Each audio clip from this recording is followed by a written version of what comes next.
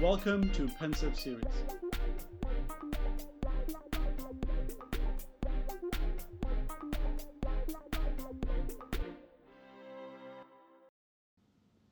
Jane Barrett is the founder and CEO of Goldbean. She's a long-term investor and champion of financial literacy. Jane spent more than 20 years driving growth for Fortune 500 companies, including many financial services institutions. Her frustration with the disconnect between personal consumption, which drives the economy, and personal finance, from which only the wealthy benefit, inspired her to become a registered investment advisor to apply a more empowered, personal, and data-driven approach to investing. In this episode, we talk with Jane about her journey as a financial advisor and the many lessons she has learned as an investor. Where did you grow up? Melbourne, Australia. Wow. Deep in the suburbs of Melbourne. How is it to grow up there? Kind of bucolic and kind of boring. So, perfect, wonderful outdoors childhood. I was one of 8 kids, so that formed a lot of my attitudes towards money and risk-taking. And, I left with a one-way ticket when I was 18. Went back for a little while, but I've basically been an expat pretty much my whole adult life. Quite the adventure. Quite the adventure, yes. How is school in Australia? School's amazing. School is actually amazing. I saw from your background, you went to the LSE, is that you? Yeah. So I had done a year of college and I applied to the LSE when I was in London. They're like, we don't recognise the Australian educational system, so you're going to have to do your A-levels.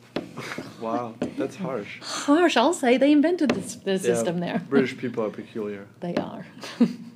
And then, how did you think through that adventure, moving to the United States?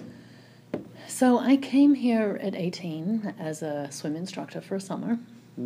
I had pressed my face up against the city of New York and said, this is my home, but I don't really want to live here poor or single, which I was both at the time because I was 18. So I did go back to Australia and finished my college years, worked for a little while and then transferred to Asia. So I basically spent most of my formative years in Asia Pacific. Again, a lot of impact on my attitudes towards money and risk-taking. And then I got to New York, finally made the full circle back again 13 years ago. Wow. Yeah. So can you tell us maybe a formative experience that shaped you? Just in terms of career, in terms of your life and life. sort of how you thought about life. So a couple of things. I loved traveling alone young. I think that was, it definitely changes your risk muscles. So leaving with next to no money, 18 years old on a one-way ticket, I highly recommend it because all of a sudden you realize how big the world is and how hard you're going to have to work to make an impact. I think another thing was I had, after I'd come back from that trip, my youngest brother was diagnosed with leukemia and he died a few years later. And there is no place on earth that is worse. Well, there probably is, but a childhood cancer ward is pretty damn awful. So when you see the worst, it puts everything else into perspective. Everyone has problems every day. There's no little babies dying today. So it's a good day. And then how did you think about your career? So you went to university, and how did you start that chapter? So growing up, I didn't really know a lot of white-collar people. My mom was a teacher, my dad's an electrician. Like I said, one of 8 kids. Big family. Big family. So yes, it was very much an adventure every day. But one thing, in Australia in the 70s and 80s, the advertising was amazing, right? It was actually better than the programming on TV. So that seemed like something that could be fun. I was a pretty good writer, so I'm like, okay, I'll try that. And I got into a very sort of small and prestigious course, which at that point was trade school. Advertising was considered a trade rather than a profession, which was pretty awesome. And I'd set myself a goal of running a Madison Avenue agency. That's my goal. I'm going to go to New York and I'm going to run a Madison Avenue agency. As I progressed through my career, I'm very grateful for the time I spent in Asia. I think, again, learning, I think that would be the third formative story, but, being in Asia in the late 90s where you had SARS, currency crises, property crises, Like, it was an incredibly turbulent time, and I was fortunate to be a boss very young. Again, learning on the job in times of incredible economic distress. There is no better training ground for that. There is no MBA that can teach you. I would call my colleagues around the world. I'm like, so people are afraid of dying when they come to work. I mean, technically SARS isn't anywhere near us, but what should I do? And yeah, my colleagues were useless. They're like, yeah, there is no handbook for that. And I'm like, okay. What makes it more exciting? Which makes it all the more exciting, exactly. How is it living in Asia? You grew up in Australia and then you lived there. Like, how was that lifestyle? It was.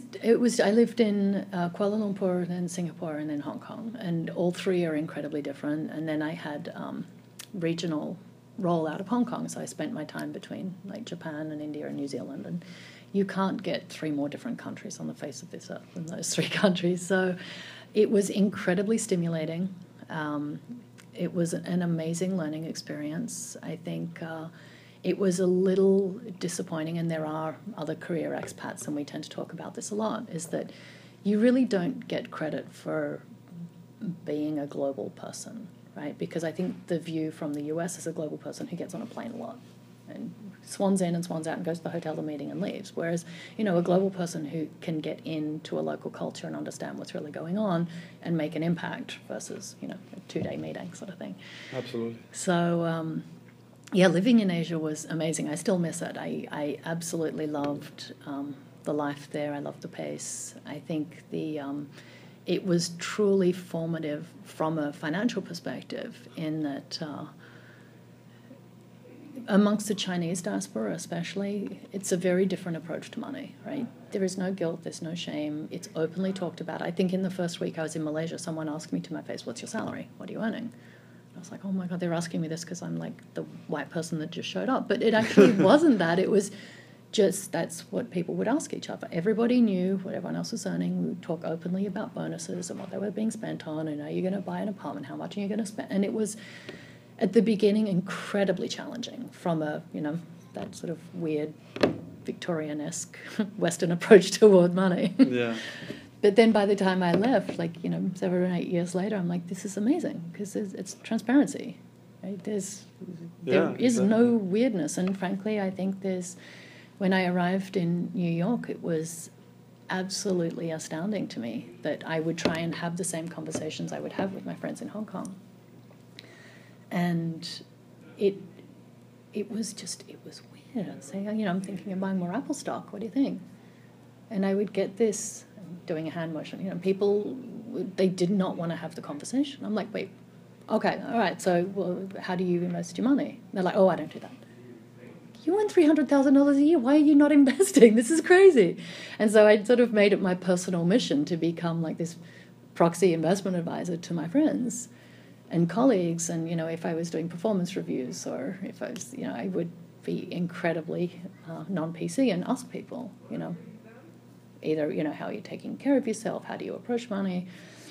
I still don't know if there's something in the HR handbook, whether I can or I can't ask that. But in any case, it was a very telling to me about how committed people were to their own sort of financial health and well-being. And, if you're financially healthy, you can give a lot more at work. You just can. If you're, worried about paying your bills, it gets, it's a giant distraction. And so, I would make terrible jokes to people. I'd be like, oh, I'm so glad you're from a rich family. And they'd be all horrified. I'm like, I'm not from a rich family. I'm like, then don't be buying those shoes. No one should be buying that. But, I knew what people meant. So, yeah. And then how did you, develop that initial, impulse and then love for investing?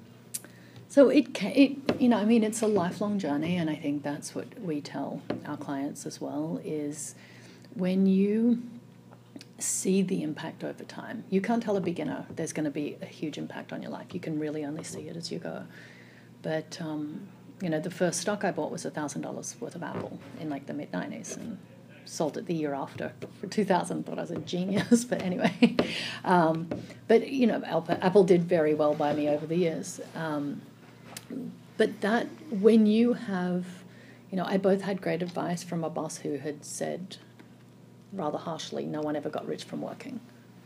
No one ever got rich from their salary. It's like, oh my God, you're right. No one gets rich from sale. You know, you have to have equity of some sort. You can marry rich. There's that.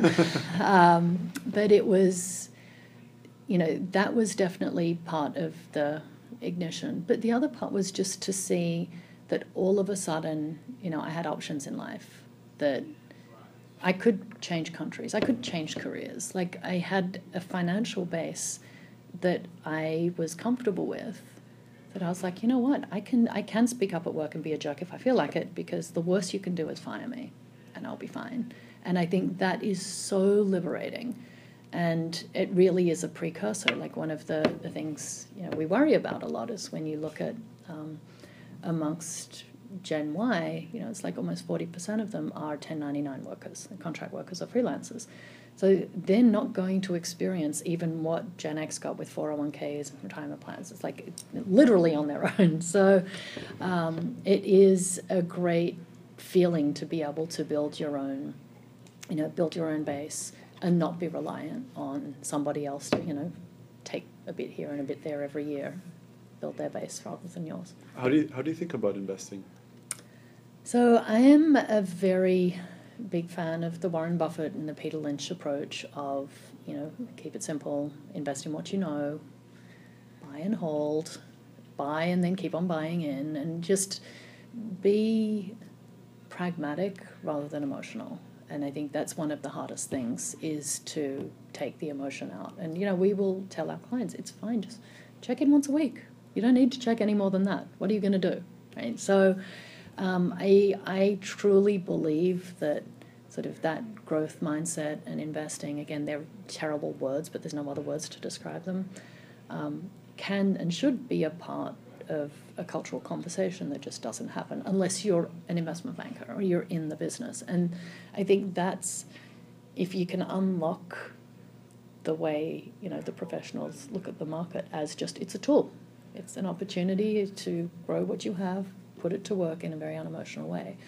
I think that's the key. But I also look at it completely from the other perspective as well, in that, you know, the beneficiaries of people's hard work tend to be shareholders, right? You know, you work really hard to earn this money and you spend it with these companies, and it ends up in fund managers and shareholders' pockets. And I think there is a responsibility from even a company and private entity perspective around, you know, rewarding the people who make you rich. That's not the shareholders, it's your customers. And how do you decide how you invest, like the companies you source, and what's your philosophy behind that? So we have a hook that is, again, based on the Peter Lynch, invest in what you know. And instead of just making you tell me what you like, what brands and companies you like, we give people the option of sharing their transaction history with us. So show me where you shop. We built software that converts merchant codes to ticket symbols. So if you shop at Banana Republic, it'll come up as the Gap.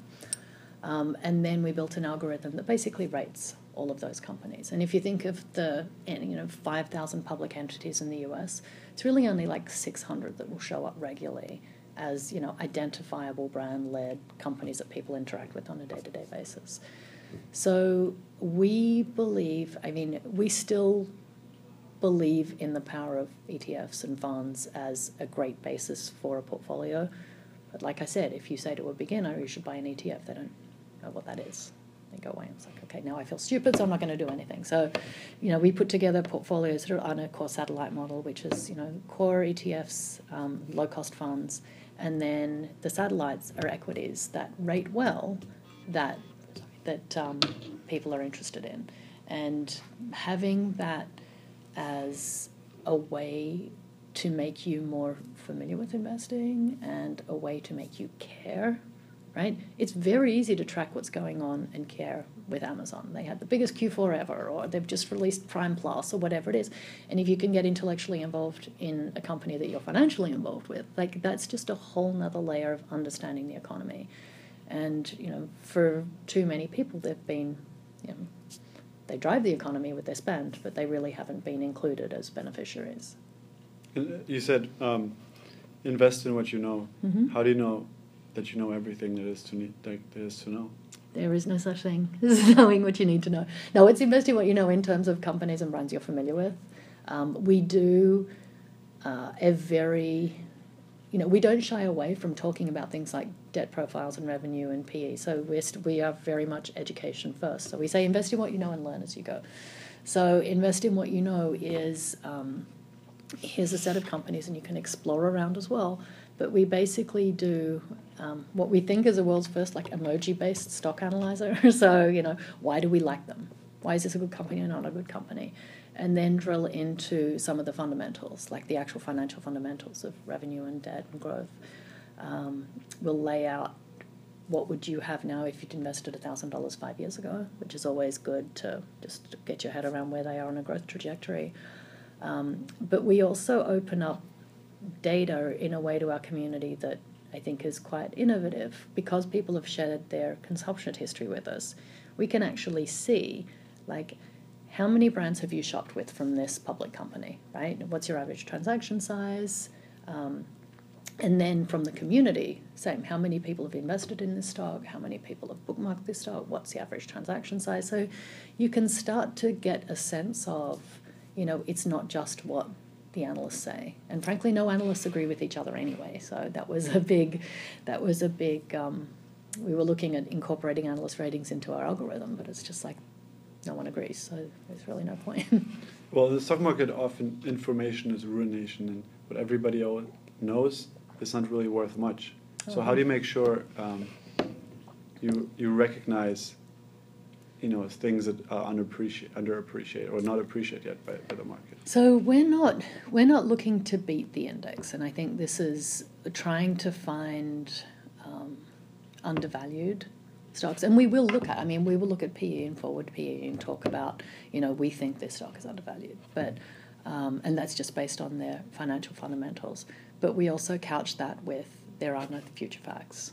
When the tide goes down, it goes down for all of the ships. So we're very pragmatic in terms of it is better to be in the market than not, and it's buy and hold unless what we do, because each equity, and these equities and funds, they get a rating. And if there is a big move, if one was rated an A and it suddenly got rated a D, we will actually give a heads up to the clients that are holding. But what would you how would you create a world where people are empowered to understand on their own how to invest, how to think about these things? And there's a bunch of people who if you're a doctor, you're very busy with your profession, so you don't have the time. But we live in a world where, all these fund managers, they don't outperform the market, and they get paid huge salaries, and it's like this middleman that doesn't provide value, and I think oftentimes consumers, they know so much about particular things that then they can invest in it, and it goes back to understanding something really well. Yeah. So how would you empower individual investors? Well, this is why we built Goldbean. This is why we built it as a digital platform versus humans that give face-to-face advice. In that, one of the big insights we had was people want to learn, but they don't want to read. I want to get better, but I'm really busy, doing what it is I do every day. And so we've seen a lot of success with just bite-sized learning and bite-sized outreach, just twice weekly emails, what's going on in the market, what's going on with this particular company, and wrapping up fairly sophisticated investing concepts like market cap. Let's talk about market cap, but instead of making it a very dry definition, we'll talk about the story of, when Oprah bought 10% of Weight Watchers. What did it do? They had their earnings, what has it done? And so it's, in 2 minutes, someone can get a snapshot of a company, they can get a sense of, some sophisticated concepts, and they are also left with you will usually say, this is a good one to put in a practice portfolio and watch. Again, as a fiduciary, we can't make, you should buy this today, statements, but for individuals, if you think about how much time is spent following sport or fashion or movie stars or the Kardashians or whatever your thing is, and how little time is spent following your money, then it's context. It's oh, okay. And, we do a lot of work with a financial therapist in terms of guiding some of our content and giving us... Financial therapist? It's a thing, yes. It's a real thing. And it's actually kind of genius. So much of people's approach towards money is wrapped up in their relationship with their family, and it often does need unpacking. And I mean, it's a great concept to go through your own family tree and think of, there was a drunk uncle that squandered millions or whatever it was, and just look at how your own attitudes and outlook have been formed by your own family situation. But this therapist that we work with has a brilliant technique in terms of her guidance to people in terms of just setting time. And even if it's, 30 minutes on a Saturday morning, and do these 3 things. Do that until you've mastered that, and then you do more, and just incorporating it as a practice as you would your own physical health. You'll go to the gym, you'll prioritize cooking healthy food. How do you prioritize your financial health? And investing is a big part of that. So what do you think are some unhealthy financial habits that people have? I think the scariest one is the statistic that when new credit is opened up to an individual who already has credit card debt, it's usually gone within 2 months. That is by far the unhealthiest. They go even more into debt? So say you have a $15,000 limit on your credit card and you've got $15,000 on your credit card, and so, the card opens up another $2,000 for you, you will fill it. Really? Yeah. That is the problem is that banks are incentivized in a way which is unhealthy to the consumer. 100%, yes. A very large part of their revenue that then goes to pay the fund managers who don't perform the market is this cycle of how expensive it is to service debt. Like, the average American household spends 9% of their income on debt servicing. That's insane. And I think that reliance on debt and the easy availability, and there's more and more coming online with marketplace lenders, and that, you've now got a generation of people who are paying back money they've never even earned yet for stuff that they bought long ago. So that's one. I think the short-termism, and I have a lot to blame for this, having been in marketing for 20 years, is, the buttons that you push to make people feel good and get a good dopamine release tend to be around having great experiences. You go on a great vacation, you buy something that you really love, and the consequences of that are always disconnected. I'll get the bill next month. And so, having more and more easy way to pay for things, with your Apple Watch or, Bitcoin, automatic transfers, whatever it is, like that, making money less real to people is relatively unhealthy in terms of how hard you work to get that money, right? You think of how you spend your time. You spend this giant chunk of time earning the money, and then a fairly sizable chunk spending it, whether for pleasure or not. And sort of the last point in the pyramid, occasionally you'll think about saving, but the last point is the growing of the money, and being able to put how hard you work for the money in context of how hard you make the money work for you. That is still such a big disconnect for such a large proportion of the population. So how can more people sort of get themselves on a path towards financial independence, especially if you look at, a lot of innovation is happening in private markets, right? So if you look at most companies that come out of the valley, by the time they're on a public stock exchange like the NASDAQ or the New York Stock Exchange, it's let's think about Uber. It's worth $70+ billion now.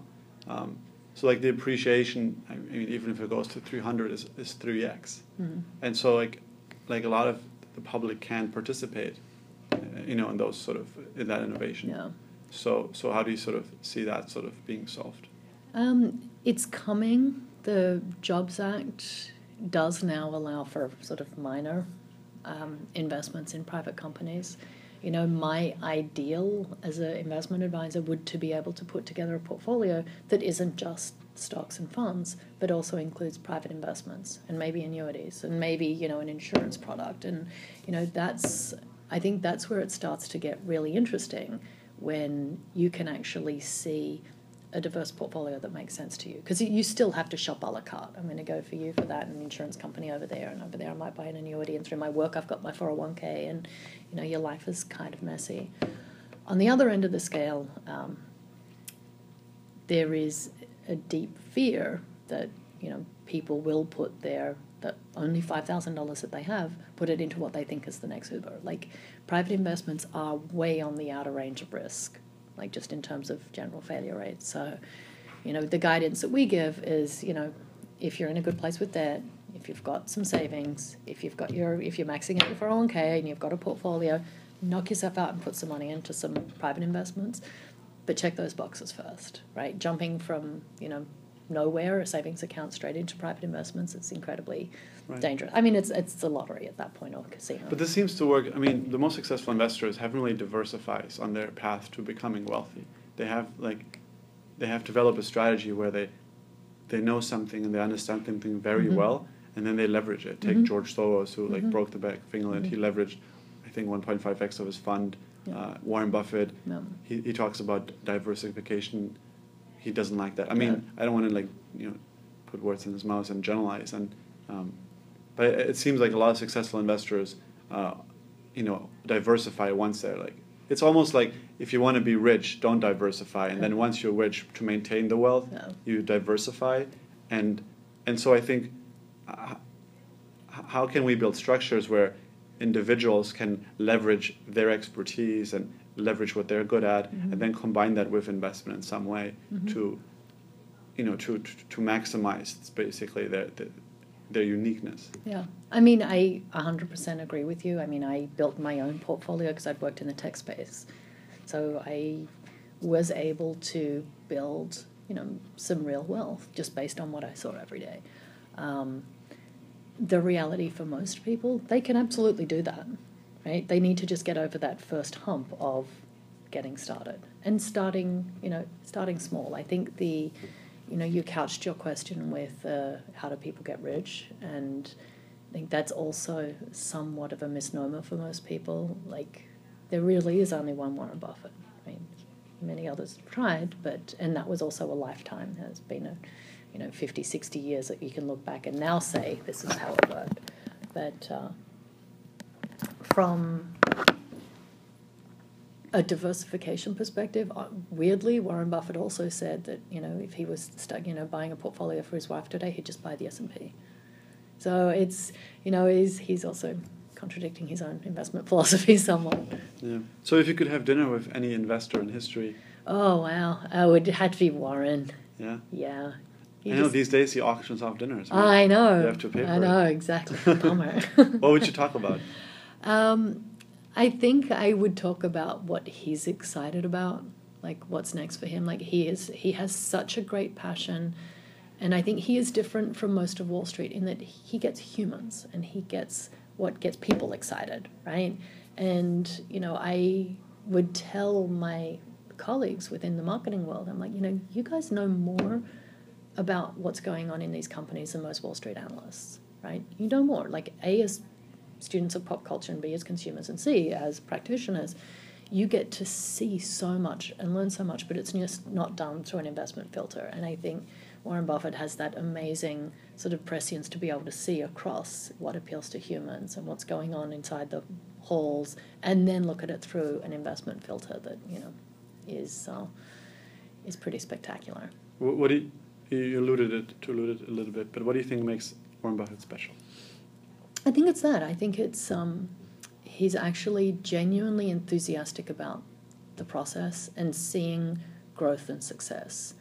I think there is a huge misalignment in many investment professionals where they're going to everyone's getting paid. Everyone's just trying to get paid. Whereas, Warren still lives in his old house. He's not looking to get paid. He's looking for real growth and, opportunity. And I think bringing that sense of,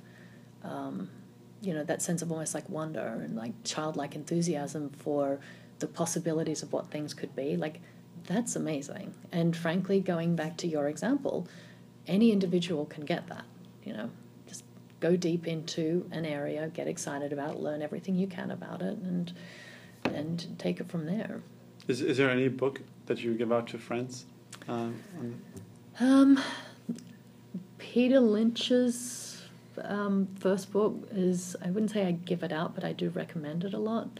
And I particularly love the story in it where he says his wife is a better investor than him because she would come and there's a great anecdote, and this book's from like the 80s, but she would come home with bags from the Limited, and she'd be like, "You got to look at this store. It's amazing. Everyone's shopping there. It's everywhere." And he'd look at the stock, and he's like, it's kind of doing nothing. It's at like $5. And then a year and a half later, he's like, "You know what? That Limited is right. I got in at 70. I think I got a good price." And she's like, "Yeah, no one shops there anymore." So he was like, "Yeah, that is, that is the essence of investing what you know."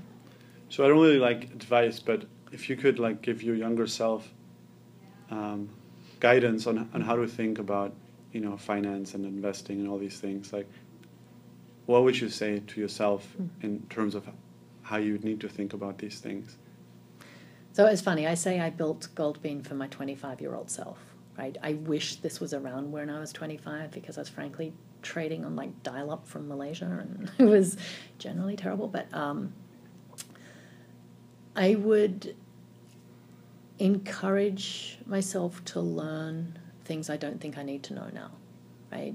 So the concepts that seem irrelevant to me, the ideas that are clearly for someone more wealthy, the earlier you can learn those things, the more you can put them to work for yourself. So, I mean, it definitely is education first, but also, get into the practice of... You talk about university, or you mean education about learning about investing in finance? Yeah, and I think learning in the way that makes more sense to you. Like I'm a very experiential learner, so I like to talk to people, I like to listen, I like to watch, and I'll read a lot, but at the end of the day, I like to do, right? Press the button, see what happens, right? Yeah. So learning is one, that sort of building the money muscles is two.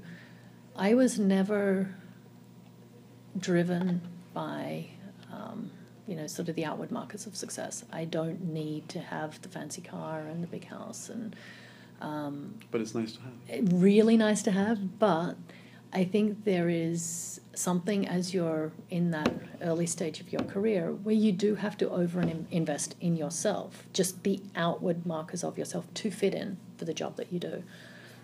I wish more people would talk about that, and especially for women. Like, guys, you look great in a very well-cut suit that you can wear for the next 5 years. You're good, right? Whereas women have to spend a lot. Like, this costs a lot to do the hair and the makeup and all of this every day, different stuff. It's hard. Right? So I can only imagine. I wish there was a broader conversation. I wish I'd started having that conversation earlier with people who I work with, because that was always the big aha when you do open up the how are you doing financially, and you realize that people are basically working to maintain the image of success to, it's this weird downward spiral of like, I've got to work to fit in really hard. So then, maybe one last question or two. I'd be curious to understand, how did you know what you were uniquely good at doing, and how did you invest in yourself? So I've always been very good at connecting the dots. Like my going into advertising, living within a very creative profession, drawing the dots in a creative way between where things are and the opportunity. And I think that self-knowledge, when spending 20 years talking about how companies grow, that's incredibly formative, right? How do we get from where we are today to beat the competition and grow in that direction? And I think the real trigger for me was to start to talk to my clients. And I had, amazing, Fortune 50 and Fortune 100 clients all over the world. Start to talk to them as a shareholder instead of talking to them as a partner. And that was life-changing, because when you can read a 10K or you can read an annual report, all of a sudden you have a view of a company that is completely different to what the person over at the table is telling you. They're telling you our problem is X, but reality, the problem's really Y. So it was a great way to grow my career, but it was a really great way to grow my portfolio.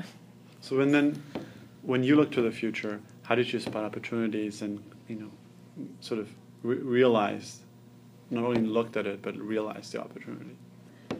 So it was a very calculated risk to leave the industry I was in and doing very well. as I said, I'd set out to run a Madison Avenue agency, and I did that. So, okay, I was like, okay, now on to the next. I'd always wanted to have my own company. But yeah, I think I had built those building blocks of risk over the years and, built my risk muscles and moving countries and leaping into new fields. Like, it was very early days in digital. But to get to what we're doing now, like, that is a giant risk. For me, it was around timing. I have children. I wanted the kids to be in school, to be able to go, okay, now that part of childhood is done, and now we can, focus a little more on the business. But as a calculated risk, building this business, I had to do it now while I still have runway around, being able to roll the dice on, my own wealth, as well as being able to potentially build something of, real importance in the world. So I tend to observe that, the finance world is mostly male-driven. Mm-hmm. But whenever I see like a woman in finance, she's always successful because there's something about the female perspective maybe. And so like I'd love to like, what do you think like being a woman empowers you to like, have a different perspective and really, sort of change the game because, men look at things in a certain way and they forget a lot of things. And you were talking about how, I just put on a shirt and walk out the door and you're good. and I'm good, But as a woman, it's not that easy. So how do you see yourself like maybe changing even the landscape in the world of investing when it comes to like more diversity and women? So as much as I've built a digital platform, I would love to be, a guide for bringing even more mid-career women into the finance industry. And I think that's what's also desperately missing is people with an external perspective. I mean, one of the people who encouraged me to do this business, and I had been ranting about it for a very long time. And she basically said, finance will only change when people from outside finance come in. And it was, it was a pretty profound statement because once you've been within a